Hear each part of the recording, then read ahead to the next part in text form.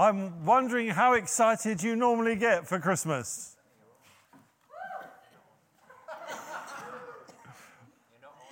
Not very.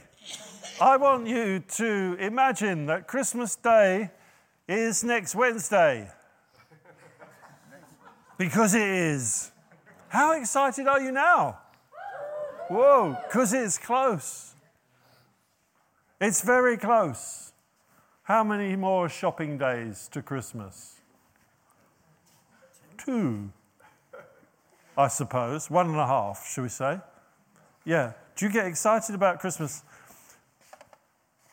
Sarah, our daughter, had this ability, when she got very excited, of projectile vomiting in bed. She would sit up in bed suddenly, I'd go, she could, it was like a flamethrower. It was like a hose. She would hose the end of the bed because she was so excited. Anyone had that experience here? No? Nobody. Oh. What happens when you get excited? Well, obviously nothing because you don't get excited. But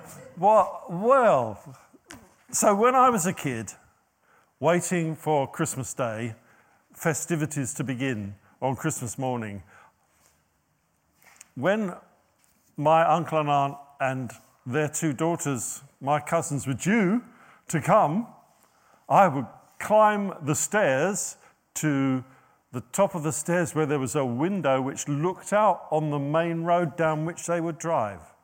And there was a corner. And people would come around this corner driving their cars. And every car was an excitement to me until I see that it's not theirs. And it's not theirs. And the next one, and the next one, and the next one. And it seemed to me at that age to be never ending. When would they come? When? Why are they so late? Why? Why am I waiting here in such distress? Come on, come on. And more cars and buses would come, and they would not come. I have vivid memories of my expectations gradually being worn away by this parade of non-uncle and aunt cars.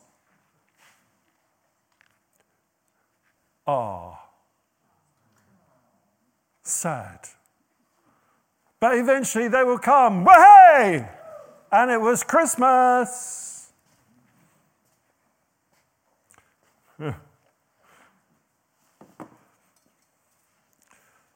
The Jewish nation had been waiting for a very, very long time for their Messiah to come.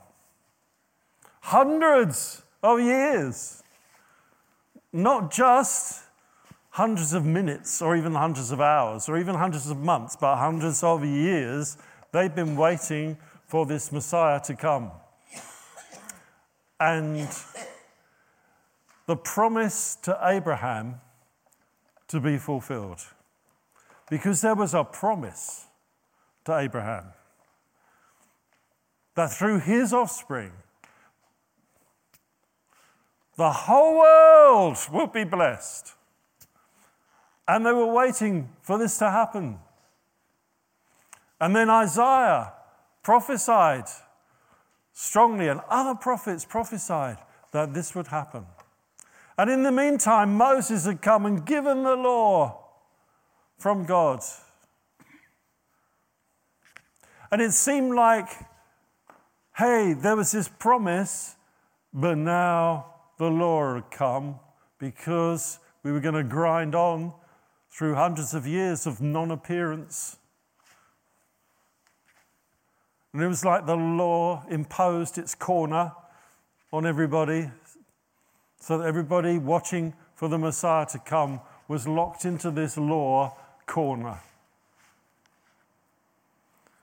But then, he did come. And I've just summarized Galatians chapter 3. And I'd like you to turn to Galatians chapter 4 so that we can carry on with this. And as we do, I've asked some people to read some scripture to us to remind us of the words of the Bible. So, beginning in Genesis. So off we go, guys and girls. Who does Genesis? Nobody, obviously. Oh, yes, here he is.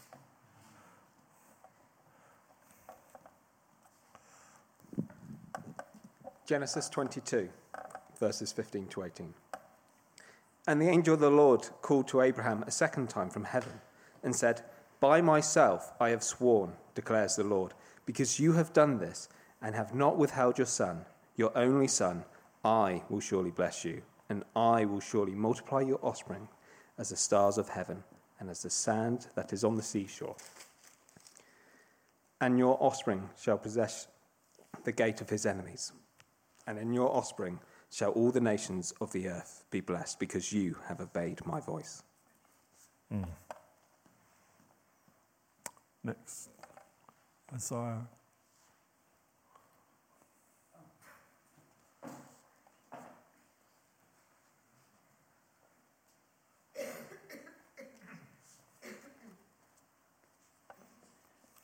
Could I just say, I was down on the road to do the public pulpit in the Hearts Advertiser this week. I had to submit my piece by last Friday, and I included this very text. And then I got a message on Thursday to say that they weren't publishing this week. So I'm so glad that I'm able to read it anyway. Isaiah 9, verse 2. "The people walking in darkness have seen a great light. On those living in the land of the shadow of death, a light has dawned. You have enlarged the nation and increased their joy. They rejoice before you as people rejoice in the harvest, as men rejoice when dividing the plunder. For as in the day of Midian's defeat, you have shattered the yoke that burdens them, the bar across their shoulders and the rod of their oppressor. Every warrior's boot used in battle and every garment rolled in blood will be destined for burning and be fuel for the fire. For unto us a child is born, to us a son is given, and the government will be on his shoulders, and he will be called Wonderful Counselor, Mighty God, Everlasting Father, Prince of Peace. Of the increase of his government and peace there will be no end. He will reign on David's throne and over his kingdom, establishing and upholding it with justice and righteousness from that time on and forever. The zeal of the Lord Almighty will accomplish this." Mm-hmm. And Luke 1.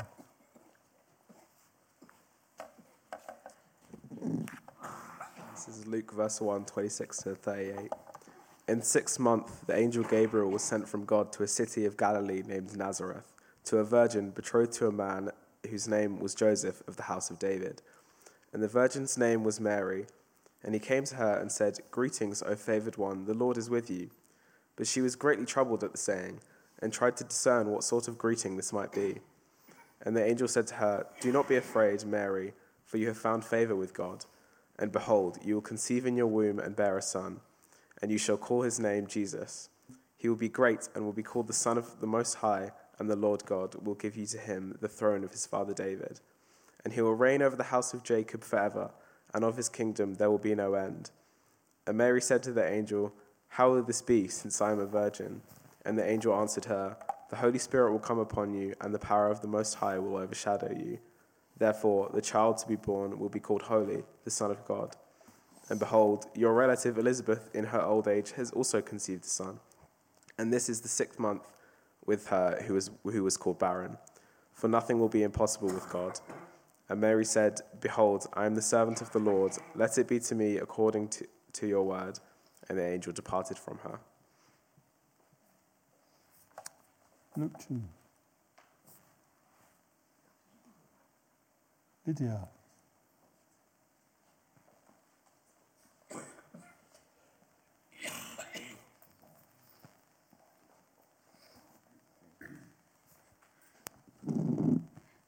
Let's look to.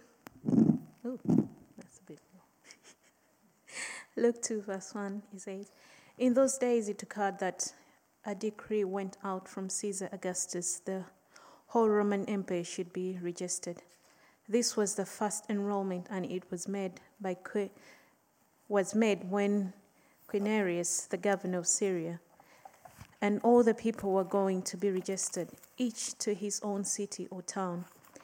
And Joseph was also up from Galilee, from the town of Nazareth to Judea, to the town of David, which was called Bethlehem, because he was of the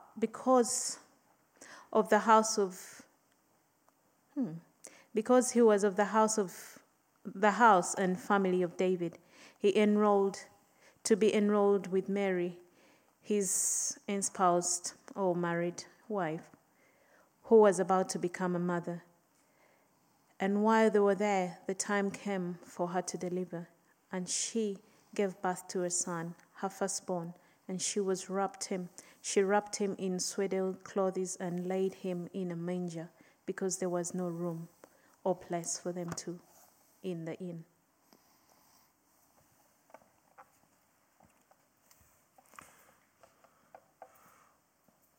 Lord, in these moments we want to hear from you. Speak to us, Lord. Enlarge, enrich our understanding of this wonderful season. In Jesus' name, amen. And so, in Galatians, Paul wants to talk to us about the way in which Jesus comes at Christmas as the intervention of God into our history that will restore our relationship directly with him.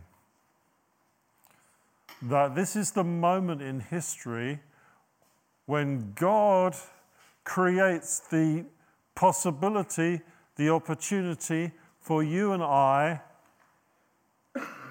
to be once again directly related to him. Directly in touch with him. Directly at peace with God. And Paul in Galatians wants to express this to us because there were many people who thought that the law should be the way to God.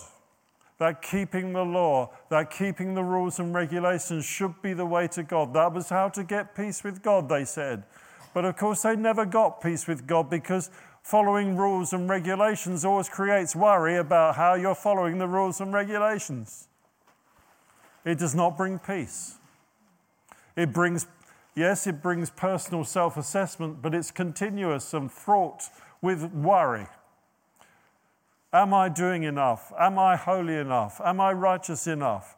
And Paul wants to emphasize again that Jesus came as a baby to live a life and to die a death that would enable you to cease to worry about your relationship with God. And he wants to show that this law drives you because of your need of a Saviour to Jesus to receive the free gift that he offers of relationship with the Lord. In peace, in security. And so I'm going to read Galatians 4, 1-7 now, and we'll spend a few minutes looking at this passage. It's a little awkward because we're coming in following a big discussion in chapter 3, but we'll get there. "I mean that the heir, as long as he is a child, is no different from a slave, though he is the owner of everything. But he is under guardians and managers until the date set by his father. In the same way, we also, when we were children, were enslaved to the elementary principles of the world. But when the fullness of time had come, God sent forth his Son, born of a woman, born under law, to redeem those who were under the law, so that we might receive adoption as sons. And because you are sons, God has sent the Spirit of his Son into our hearts, crying, Abba, Father. So you're no longer a slave, but a son. And if a son, then an heir through God. You might say, well, it's a bit unusual for Christmas. We're not supposed to be reading this stuff, are we? We're supposed to be talking about mangers and angels and kings and such like. Well, yes, that's all part of the story that I'm assuming at the moment you know about angels and mangers. And I'm going to just pick up this theme that Paul has, that Jesus came to give us intimacy with God. You know, when you have a child, and a little child is in your hands and in your arms, when it's your child, there's such an intimacy that is created in that relationship. From the word go. And it is so fascinating that each child that comes, different though they are, there's that same connection and intimacy as they're born and you hold them. My child.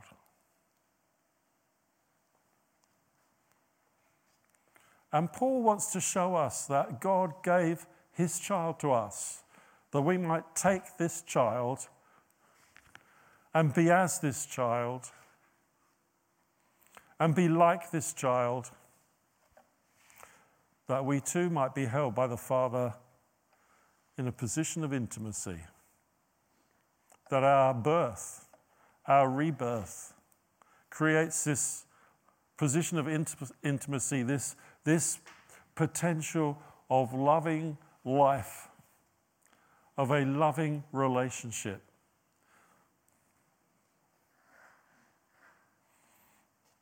The same as Jesus had with the Father. That's ours now. And so these first verses give you the message of Christmas that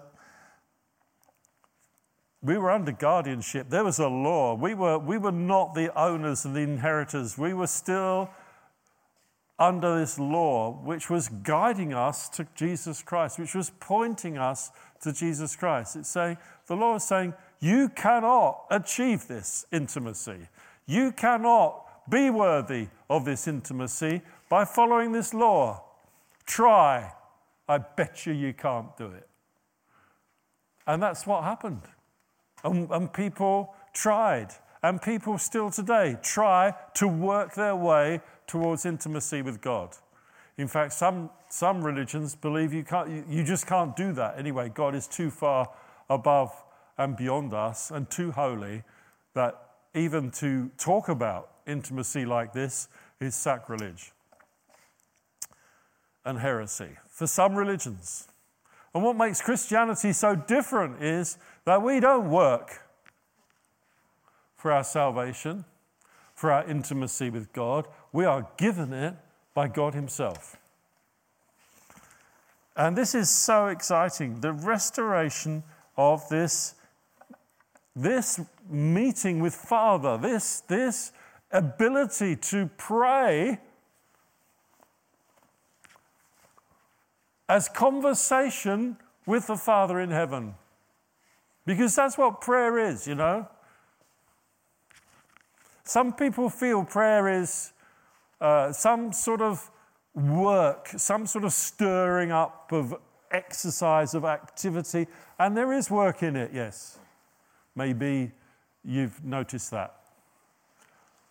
But primarily, what prayer is, for most of us, most of the time, should be that we are just talking with God, our Father in heaven. There's an intimacy, there's a directness of relationship between us and him.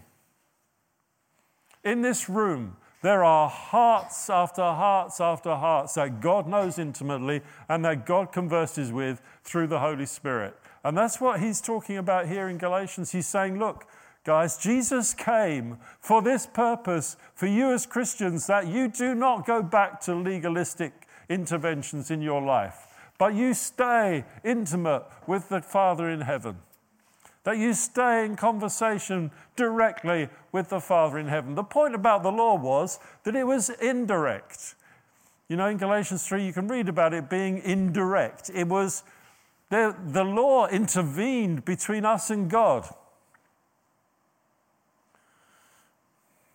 So you had to keep the law to be free to talk to God. And no one could keep the law in its entirety. And we discovered this, that we are not holy, we are sinners. And that we're not worthy. Through our sin, we are not worthy of even speaking to the God who is in heaven, to our Father. But because of Jesus, he makes us worthy. Because Jesus came, that baby in that manger is God's Son. And there's an intimacy between God and the Son. And as he grows, he lives and follows the Lord. He has conversations with the Father in heaven. He says, only do what I see the Father doing. I bet a lot of his prayers were, is that you, Father? Are you doing that? Is that your voice telling me to heal this person? At the pool of Siloam, all those people running to the water. How did he come to pick the one he picked? Because God led him. God led him day by day because there was an intimacy of conversation between him and God. What a wonderful way to live, don't you think?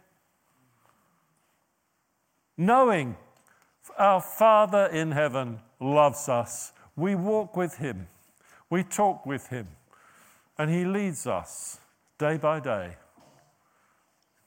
We used to have an old chorus with those words in. I could start singing again, but we walk with him and we talk with him.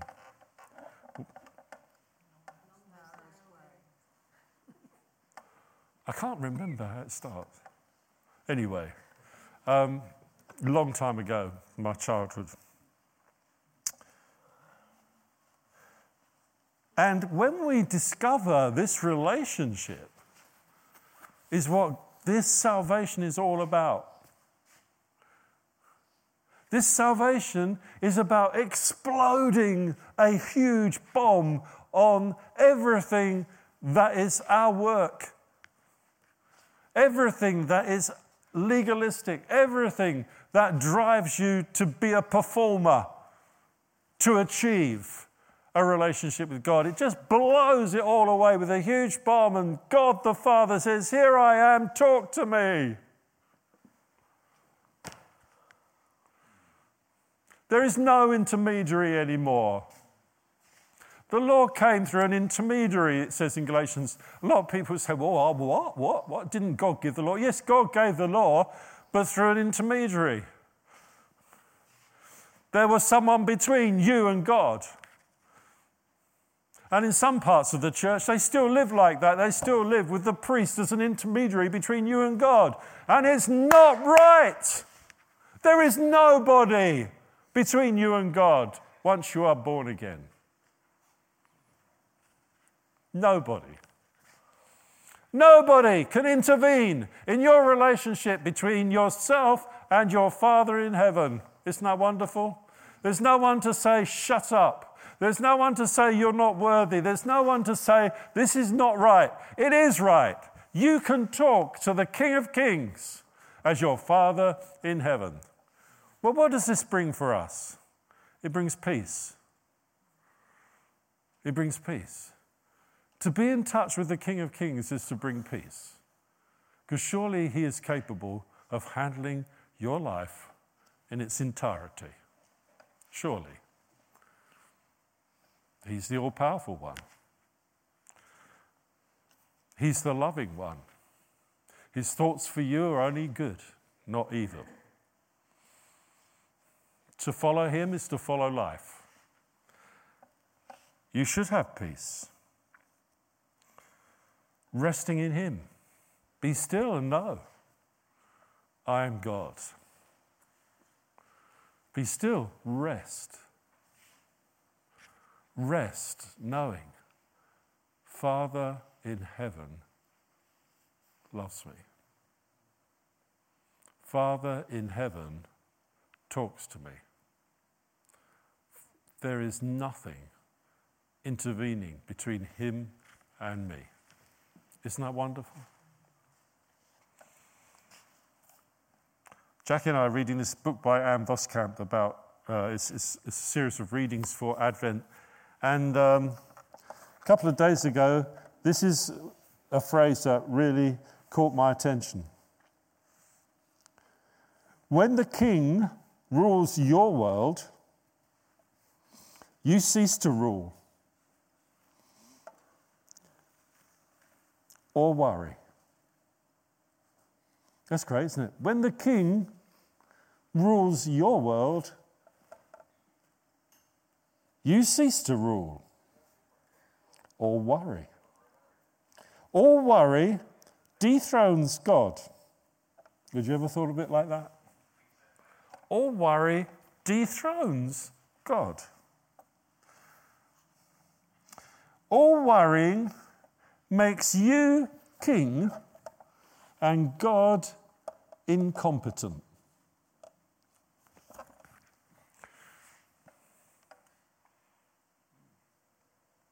Powerful. And is it true? You say it's not Bible, it's Anne Voskamp. Is she saying the truth? Well, yeah, it's logically watertight. Let me read it again. When the king rules your world, you cease to rule or worry. All worry dethrones God. All worrying makes you king and God incompetent. Reminds me of that verse in the Bible, cast your cares on him, for he cares for you. Jesus came. We celebrate Christmas. Jesus came, and Jesus came to bring you close to the Father, that you might be able to live in peace and have a conversation with him and let him lead your life. Acknowledge his authority and his love over your life. Secondly, verses 4 to 5, this lovely passage. When the fullness of time had come, God sent forth his Son, born of a woman, born under the law, to redeem those who were under the law, so that we might receive adoption as sons. Jesus came not just to redeem, but to ensure that we were adopted as sons and daughters, children. That's our status. That's who we are. That's who we are. We're children of God, and as children of God in an intimate relationship with the Father. That's your right. That's your inheritance. That's your right today. And Paul wants to tell us that Jesus takes us from slavery to legalism, to working for our righteousness. He wants to take us out of that and place us in this position of sons, where we receive freely our inheritance, peace with God. It's a common phrase through Christmas, isn't it? Peace with God. But what does peace with God mean for you in terms of peace for your life? Peace with God translates to peace for your life. Peace with God means worry dethrones him. You're saying, God, you're not capable. I want to worry. I'd like to have a good worry about this. And we all fall into that trap, don't we, from time to time, don't you think? We have a bit of a worry.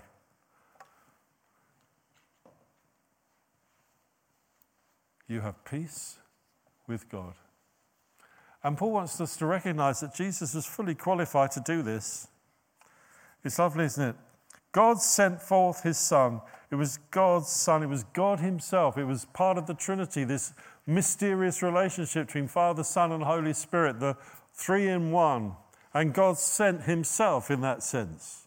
He sent himself in Jesus. And Jesus was born of a human mother so that he was fully God and fully man in a mystery that no one can explain, although many have tried through the years. Fully God and fully man. And he was under the law. He was tied to the same conditions, but fully righteous. He achieved what man could not achieve. He achieved this righteousness under the law, as well as being God.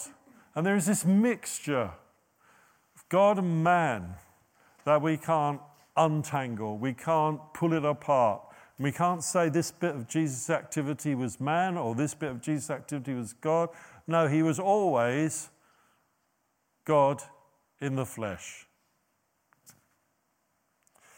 And so therefore, he had divinity, he had humanity, and he had full righteousness, and therefore he was fully qualified to give us this status, adoption as sons. So God took this initiative. It says God sent forth. When we see the baby in the manger, we're seeing God sending forth. God saying, the time is now. 2,000 years ago, 2,000 years after the promise to Abraham. When the time had fully come.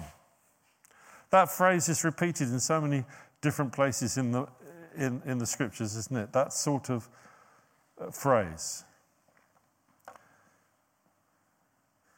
He was sent forth.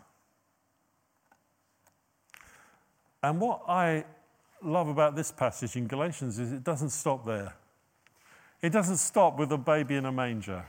And in fact, it doesn't even stop with Jesus on the cross. It's like we slide past Jesus on the cross and the resurrection, and we have adoption as sons because of all that. And it's like Paul doesn't want to stop there either.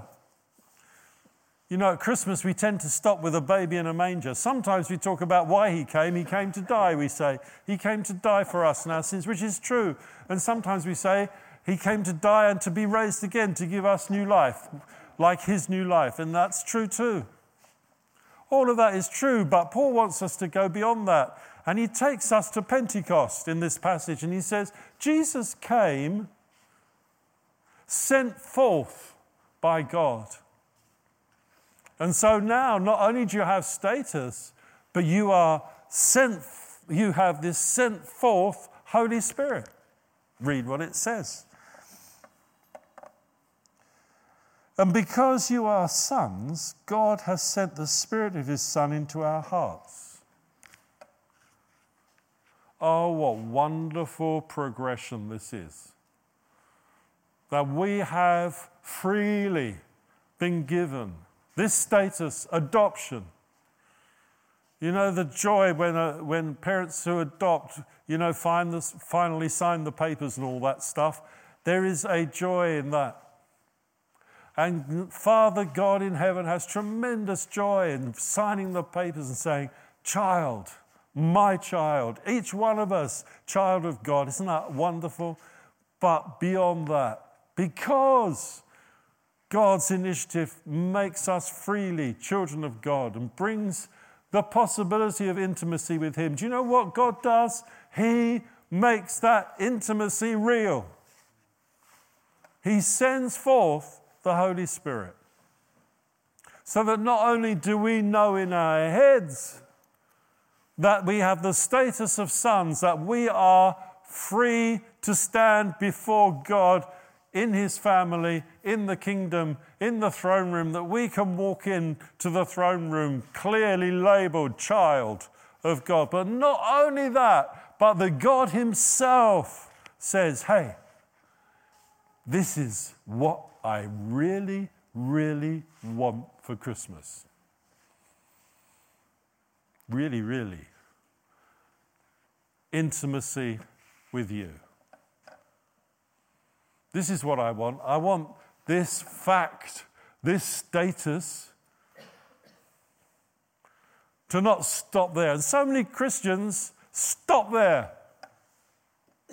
I've got the status of adoption as a child of God. And that's where we stop, some of us. But no, that's not where God stops. God says, no, I want you now to experience what it means to be a child of God. I want you to experience what it means to be like Jesus in a manger, a child of God.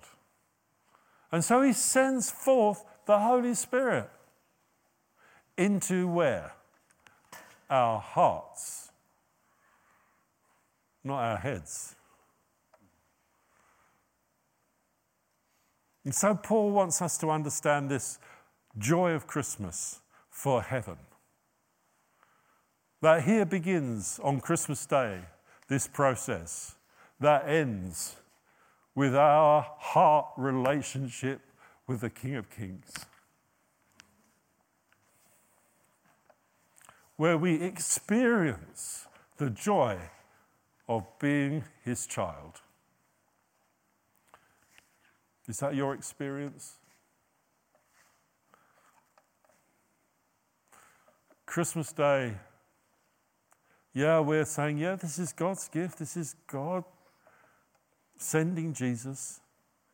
And Paul says, yes, the same word, the same Greek word used to say, send forth Jesus, is also used here to say, send forth the Holy Spirit. God does both. He sends the Son, and we get the status of sonship. He sends the Spirit, and we experience the same relationship of intimacy with God as Jesus had.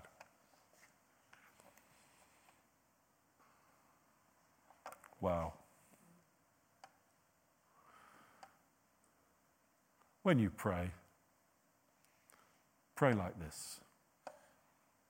Our Father. Our Father in heaven.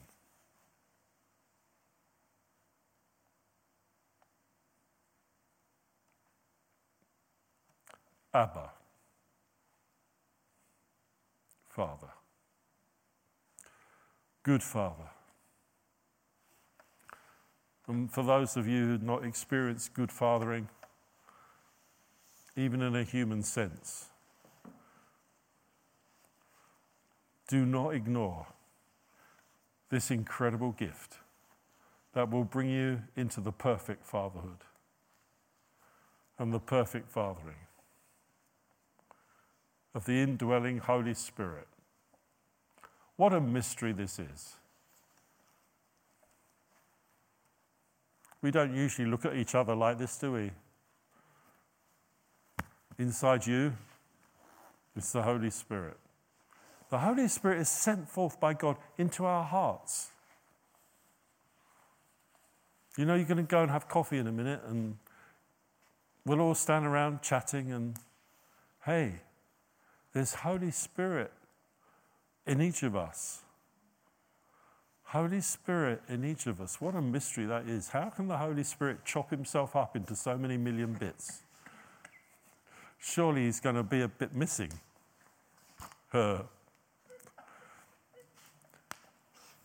What an amazing story this is. That from Christmas Day to Pentecost, God delivers a package of his initiative that transforms your life and mine.